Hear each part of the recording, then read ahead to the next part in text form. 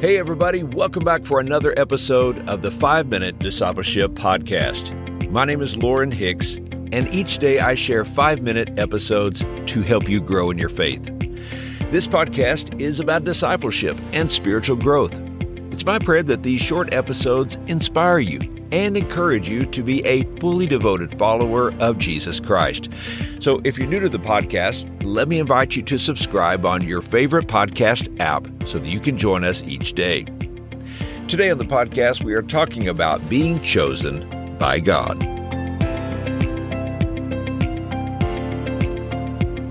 Maybe you had this experience as a child. Kids would gather to play basketball or baseball, and two captains were agreed upon. The two captains would then take turns choosing who would be on their team. You loved it if you were selected first, but you felt pretty bad if you were selected last. You might have even thought, doesn't anyone want me on their team? Sometimes there were more kids present than needed on a team, and you didn't even get to play. You'd have to sit around and wait for the next game. I always remember how good it felt to be chosen. Did you know that you have been chosen by God? There's a place for all of us on God's team. God has a place for you. It's the right fit, the right opportunity, and the right assignment.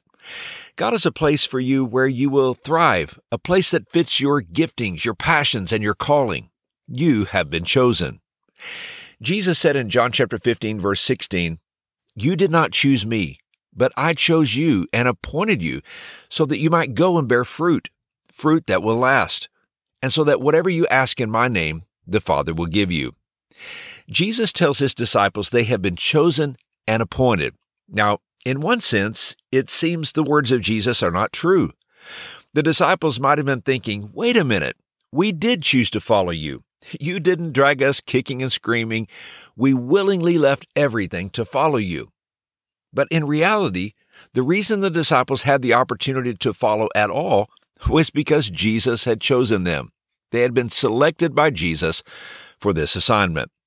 This was an important distinction for the disciples, and it is also an important understanding for us today. We have been chosen by Jesus. We have been called. We have been assigned. We are not in ministry by accident or coincidence. In the sovereignty of God, He prepared us for this moment in our lives. Not only has He given us opportunity, but He has equipped us through our various kinds of training. He has given us experiences that would give us the necessary knowledge and understanding.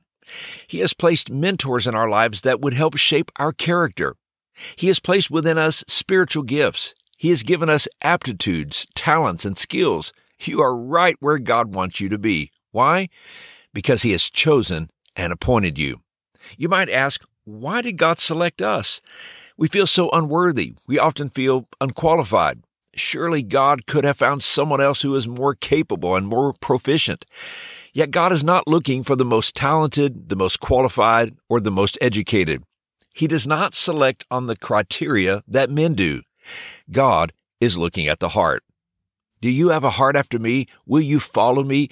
Will you serve me for my glory? Will your ambition be for the glory of God?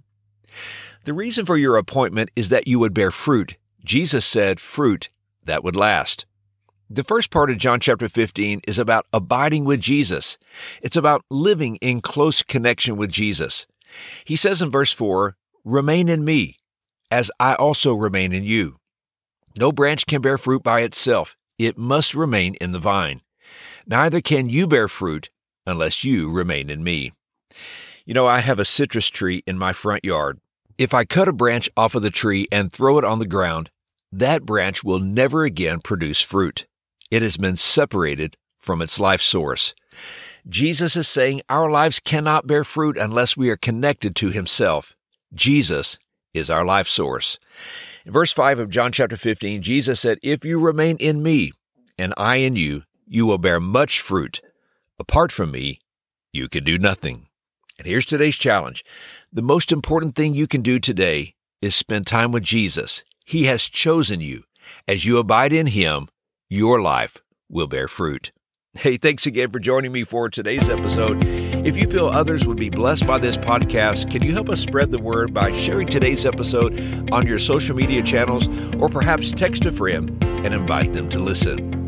I hope you have a wonderful day, and until next time, let's continue on our journey as followers of Jesus.